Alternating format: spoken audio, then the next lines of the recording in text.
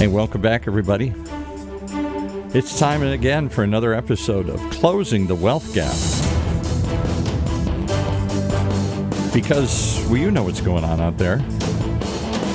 The rich are getting richer and the poor, and we're getting squeezed from all sides. This week we do something a little different. We let our wealth coach, Tyrone French, open up about all his frustrations about the way the system's set up. And more importantly, how so many of us think we can't change it. Well, all it takes is just to change the narrative in your own head. And to become more and more those in the haves and not the have-nots. Those who have the ability to make the money work for them. And not the other way around. So let's pick it up with Tyrone, as he gives us a little tirade about the world we live in and the way the system is really set up. Hey, Paul, how you doing today, buddy? I'm good. Always looking forward to this show. You know, as we wrap up another year of Closing the Wealth Gap, I'd love to just spend a few moments and have you just riff on the real state of the world and the system that seems to work against so many of us. We talked about the top 1% and then the 4%, which is the wealthy people, which makes up the top 5%. Then you got the 95%. There's an article in Yahoo Finance. They spelled it out. The income range for the bottom 90% has not changed in 4 decades. But the price of the cost of everything has gone up. But the income of the top 1%, 0.1%, has gone up like 160%. It's been a straight curve since Reagan. Reagan started this. The rich started getting richer, and the poor either stayed the same or got the same. And not just the poor, but the middle class. The average wages have basically been stagnant for the last 20 years or so, while the growth, spectacular growth, has been this uber class, this billionaire class. Yes. And the country is not judged by, as somebody said a while ago, by how many billionaires we create, but by how many millions of people we take care of. It's not about how rich people get. You know, we now have billionaires that are worth 100 billion, 200 billion. Within our lifetime, we may see the first trillionaire. And think about this. Somebody did a number on me once. If you spent $1 million a day, I could do it a couple of days. I go buy a house, I go buy a car, I go buy a plane. Now I start to run out of things. I got to do 365 days. Every day, Tyrone, you got to go spend $1 million a day. Oh, I bought everything. No, you got to go buy some more stuff, another house, another car, another. Your goal is to burn through $1 billion. Even if you spend $1 million a day, that's $300 million a year. Theoretically, it would take, 3 years to do it, but the money would keep multiplying. You'd never spend it. You can't. You can't spend that much money, even if you want to. Right. It's going to grow and grow, and that's really the divide. Once you get to that point where your income, cash flow, is on autopilot and it's in good soil, it's in good ground, the Bible says, everybody that has, more will be given, and they will have abundance. Right. But the ones that don't have, even what they have is going to be taken away. Yeah. Right. Think about that. That's a frightening. There's another show. There's your show right there. The frustration. It's not just anger. It's the frustration. Frustration. That's the word. Right. I'm frustrated right now. Right. I'm getting so much information, preparing for certain things in these shows and dealing with my clients and stuff. And I see that there's nothing changing. The only thing that changes are the characters, meaning that the people based on their time. And they're in this loop right now.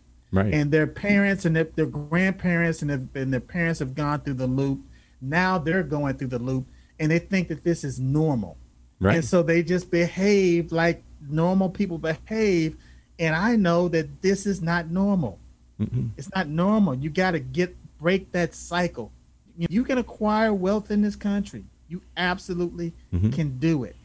But the majority, the 95%, are conditioned to just work for everybody. They're conditioned to get a paycheck. And the COVID just smashed that reality for a lot of people to say, hey, look, no, our government is set up to help the wealthy. They're not set up to help the middle class. How much did you contribute to either campaign? Did you give $1 million? No, then I'm not going to listen to you. That's right. That's right. Well, I love you, Tyrone, but how much did you give me for my campaign? How much did he give me for the campaign? I think I'm listening to him. That's right. Because I like those checks. I like this job. So Citizens United came in. The Supreme Court said, hey, corporations are people. Are people. They have the same right to free speech and to give unlimited amounts of money that everybody else does here. No, they don't. That's a new idea. Not only is it a new idea, but it's going to become it's the accepted norm. Whereas the average person, if you mention Citizens United to 90% of the population, they don't know what you're talking about. No, it doesn't matter. That changed. We were going through the McCain, even Republicans like McCain.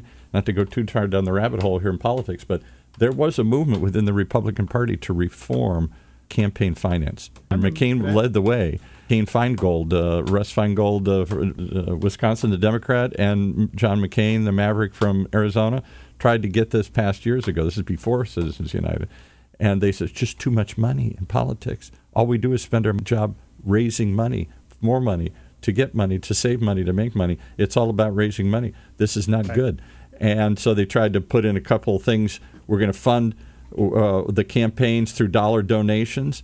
But if you accept our campaign finance, then you got to limit how much you spend. And they went, I'm not going to take. Most campaigns do not take. I don't think any of them do. We all donate, I'll donate $1 on our taxes to fund 300 million of us to fund the election. And the candidates say, keep your money, because I'm going to spend what I want. And it goes up and up and up. Obama broke the record and raised $1 billion. Trump's already raised $200 million just for losing. Yeah. He's going to keep that gravy train going. Yeah, exactly. So what's his incentive to say, okay, I agree. The minute he agrees, the money stops coming. The minute he keeps people mad, the money keeps flowing. The system... And it goes back to that narrative. If you say something enough times, whether it's right or wrong, people will believe it. Yeah. Supposedly that's attributed to Hitler and some other people like that. But if you lie long enough and often enough, people will believe it. And that's truly what I think. I say Republicans do it more than Democrats, but both sides do it. They say it so fast, so quick, so often. By the time you go, whoa, I've slipped in 10 more on you here. Yeah. Oh, you're right. Both sides do it. It's so hypocritical. And everybody, they want to change the system, but they're so dug in on their side for their guy. Yeah. That's why it will never change. Right. So if you can't beat them, join them. That's where I am right now. It's the business owners and the corporations in the United States that get the benefits. Of course. They get all the tax breaks. If you're a working stiff, or working class American. Hardly are stiff. You know, you can't use your work days. You can't use your sick days. You can't use your vacation days and stuff because you don't have any place. You can't afford to go any place. Right. You know, so you work. You don't have the time to sit down and reflect on what you need to do to change your life. You get a day off. You're gonna rest. You're tired. You know. Right. Sometimes people take a week off from work, and because we're creatures of habit, they can't even relax. No. They got to go back to work just to relax. Yeah, that was my dad, right? Yeah, so it's like knowing that if I'm going to work for $1, the first thing that comes out of my paycheck are income taxes. That means I'm working for the government maybe 3 to 4 months out of the year before I even show any kind of a profit. So the bottom line is, if I get $1 and I got to give 25 cents of that dollar or 40 or 39 cents of that dollar to somebody else, but they'll say, hey, but there's a way that if you become an independent contractor or a small business owner, you get to keep that whole dollar. And so now that 39 cents that you were going to give to us, you can pretty much put that into your own pocket or invest it or make more money. And then when it comes time for us to get that 39 cents from you, you can give us legitimate reasons. Now, I'm not going to say business expenses. You can give us legitimate reasons as to why you don't have that money to give us because you benefited us in another area. And we said, okay, because we checked our playbook, which is a game. We checked the rules and said, oh, yeah, okay, you can give your 39 cents to this department store, this supply company, or to this charity so that you don't have to give it to us, because the bottom line, generating revenue from that supply company or from that charity. And those big companies have worked the system so they want you to either give it to the government or give it to Walmart, but don't put it in your pocket. Yeah. You know, you said something about the guy that got the gold and he was going to bury it in his backyard. I always remember that story, yeah. And you know what, though? I've reflected on it. Here's the thing, though. I don't listen to the show, but I remember the things that we talk about. It's your show today. What are we talking about today? Next. Quick, long story short, there's a lot of wisdom in that, because they were saying, I like watching these old Westerns, and I like watching History Channel and stuff. And Jesse James. I love Westerns. He buried a lot of his gold. That's what they did back in those days. They buried it, and they probably didn't remember where they buried it, or they got killed or something, whatever. Right. But anyway, now the property, that land is being developed, and all of a sudden, you know, somebody's digging, all of a sudden they find these coins or whatever. Right. You know, but the value, even though there was no interest associated with that coin, the value of the coin, I don't care if it's buried 6 feet under, the value of that coin is still going to go up. So that's the logic when people say, well, I'm just going to not put my money in a mattress, because if it's dollars, it's being devalued the longer you hold on to it. But if it's precious metals, the value of it is going up the longer you hold on to it. So you dig it up 20 years from now, and it's worth more money than when you... Because the principle of precious metals is limited. God ain't making that anymore. God ain't making any more gold or diamonds. Whatever's here is all we got. As the great Will Rogers, the humorist of the 1920s, used to say about land, why does it go up? Because God's not making that anymore. Yeah, but here's the thing, though. That used to be true until you look at the Hawaiian Islands. Well, that's true. All right. So there's new islands being born out there. That's right. Okay. I was watching the show again, going back to, and I like watching science programs and stuff, and they were talking about diamonds and how diamonds are formed under pressure. Right. Crust is so thick, and then you got this magma. Let's say if there is an eruption, that seems like, oh God, that's terrible. This volcano just erupted. All they're waiting to do, the people are waiting for it to subside, because during that eruption, those diamonds and the metal and all that stuff comes out of the earth. Yeah, right. And that's why, it's like even over in Africa, they were talking about the De Beers company. Right. Yeah. That's a fascinating story, by the way. De Beers overnight created demand for diamonds. De Beers. George Washington didn't buy Martha a diamond when they got married. Nobody did. Right. They created this notion that if you love me, you're going to give me this clear rock. That didn't exist until De Beers came along and got everybody sold on that idea. And here's the kicker. The minute you buy that diamond, it's almost like buying a car. The minute you take that car off the lot, it goes down in value. So 9 times out of 10, you can't buy that diamond and take it back to the same jeweler that you bought it for a week from now and get what you paid for. And what De Beers does to keep the profit, and there have been lots written about this, and they don't talk about it very often. If you stumble upon a diamond in Africa, they jump immediately. De Beers comes and knocks on your door and says, "We want that diamond." No, I'm going to keep that. No. We don't want any diamonds floating around. We control the supply. They have giant vaults filled with diamonds that have been dug up that ain't ever going to see the light of day, not until they're ready. And they dole them out a few at a time here. That's why they were so upset in Eastern Africa. The blood diamonds were to fuel these revolutions. They were flooding the market with diamonds, and they're ruining the price of diamonds here. Right. De Beers wants to buy them all. They have a complete monopoly in the world, and the Russians too, to a certain degree. And they store this stuff. There are massive vaults of diamonds that they don't ever want to flood in the market because it would kill the price. But it's no different as far as grain silos. Yeah, right. It's no different as far as milk vats. They would rather burn that grain and pour that milk out. They're doing it today. They're killing pigs, and they're killing and pouring milk down drains that could feed starving people around the world, because the restaurants are down and all the stuff. So I'm not going to sell this stuff. I'm throw it in the ground. I'll kill the pig and horrible. But that's capitalism. Yeah. That is capitalism. Right, exactly.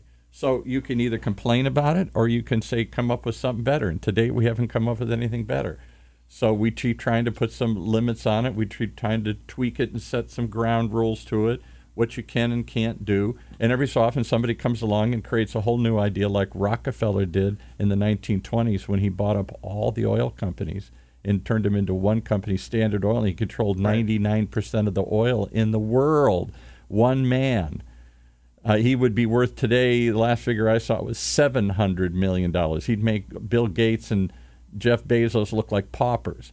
And that's when they started writing all these rules about, I never thought, what if somebody buys up all the companies? We got to have some way to break up these monopolies. Right. Yeah. He's the one that invented that trick. And they keep derivatives a few years ago that created that nobody ever came. Somebody, wise guy, comes up with some new thing and it creates havoc in the market, and then they say, all right, well, it's a free market, except, no, you can't do that. I'm sorry, that's out. And we start creating more and more rules to it, and then the next generation comes along and says, roll back all the rules. I don't want environmental rules. I don't want any rules. Because they forget. It's like, look at what happened, the stock market crashed in 1929. In 1933, they came out with Glass-Steagall. Right. Limit the reforms. Right. They put regulation on the banks. We don't ever want this to happen again, right? Don't want it to happen again. Then all of a sudden, here comes Bill Clinton, trying to appease, the Republicans, and we're going to roll back these regulations. Yeah. Now the banking, Wall Street married with Main Street, and now, too big to fail. Too big to fail, and then you got 2007, 2008, and the cycle repeats itself all over again. And who does it benefit? The wealthy. My great-grandmother came from Poland. She lived in Pittsburgh because Poles are mining people. She went there. Her first husband went to Pittsburgh, and that was in 1910, maybe 1905, early 1900s. And Pittsburgh, you couldn't see the sky, morning, noon, or night. Right. They're burning this coal and the steel factories that are making Carnegie and Mellon. Right. The first millionaires we've ever seen. U.S. Steel was the first company ever to have a gross $1 billion. Nobody had ever done that before. Right. All of this at the expense that you couldn't see the sun 300 days out of the year in Pittsburgh. So we moved to Pittsburgh in 1970. My great-grandmother was still alive. 70 years had gone by. She didn't know they'd cleaned it up. She didn't speak English. She didn't read English. She didn't know that much was going on. And my dad had to tell her we're leaving Detroit and we're going to Pittsburgh. And she burst out crying. She said, oh, my God, wow. Not that place. He said, Grandma, it's not that bad. Oh, don't tell me. I was there. It's bad, because we forgot. And now they're trying to roll back the environmental regulations in L.A. and everywhere here. I remember what it was like in the 1980s here. It was not good. Smog alerts and stuff here. We're going to go back to that? Because to make a few guys acid rich. Acid rain, and we're pouring, can't eat the fish because we're pouring DDT in the oceans and stuff. The mercury, yeah.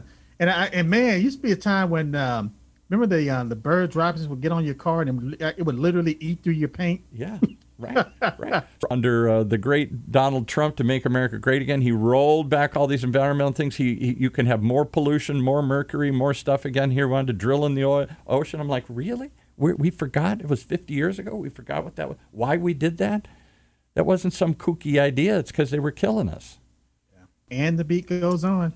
The Whisperers wrote this song called "And the Beat Goes On," round and round, on and on. Right. And like I said, same old game. But just if you look at the Lakers franchise, you'll look at the players today, and now all the names are different, but the franchise is still the same.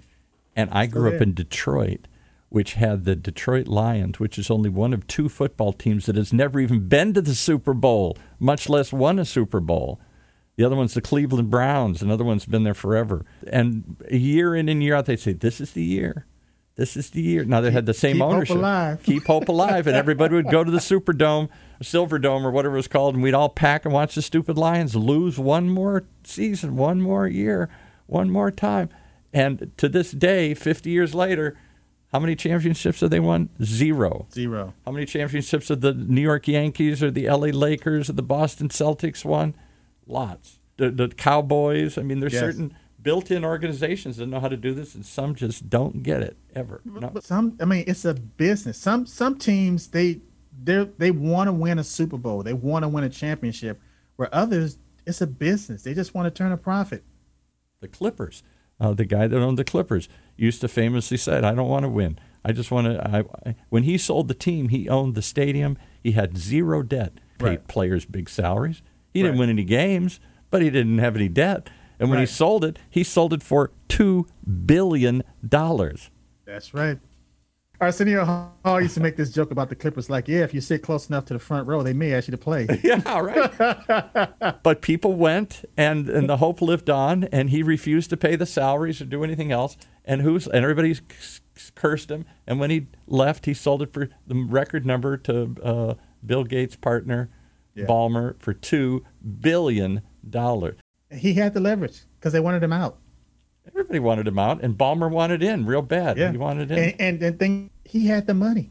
It's no big deal. He had the money. 1, 2, I don't know. What do I got? 100? I don't know. 1, 2, 3. What do you want? I don't know. Doesn't mean anything. Doesn't mean anything. It's like you said. You got to spend it. It's like, man, I still haven't spent enough money. Let me raise the salary of these players. Let me create another market, meaning that now I'm advertising more, spending more dollars. The money that you have is going to make money.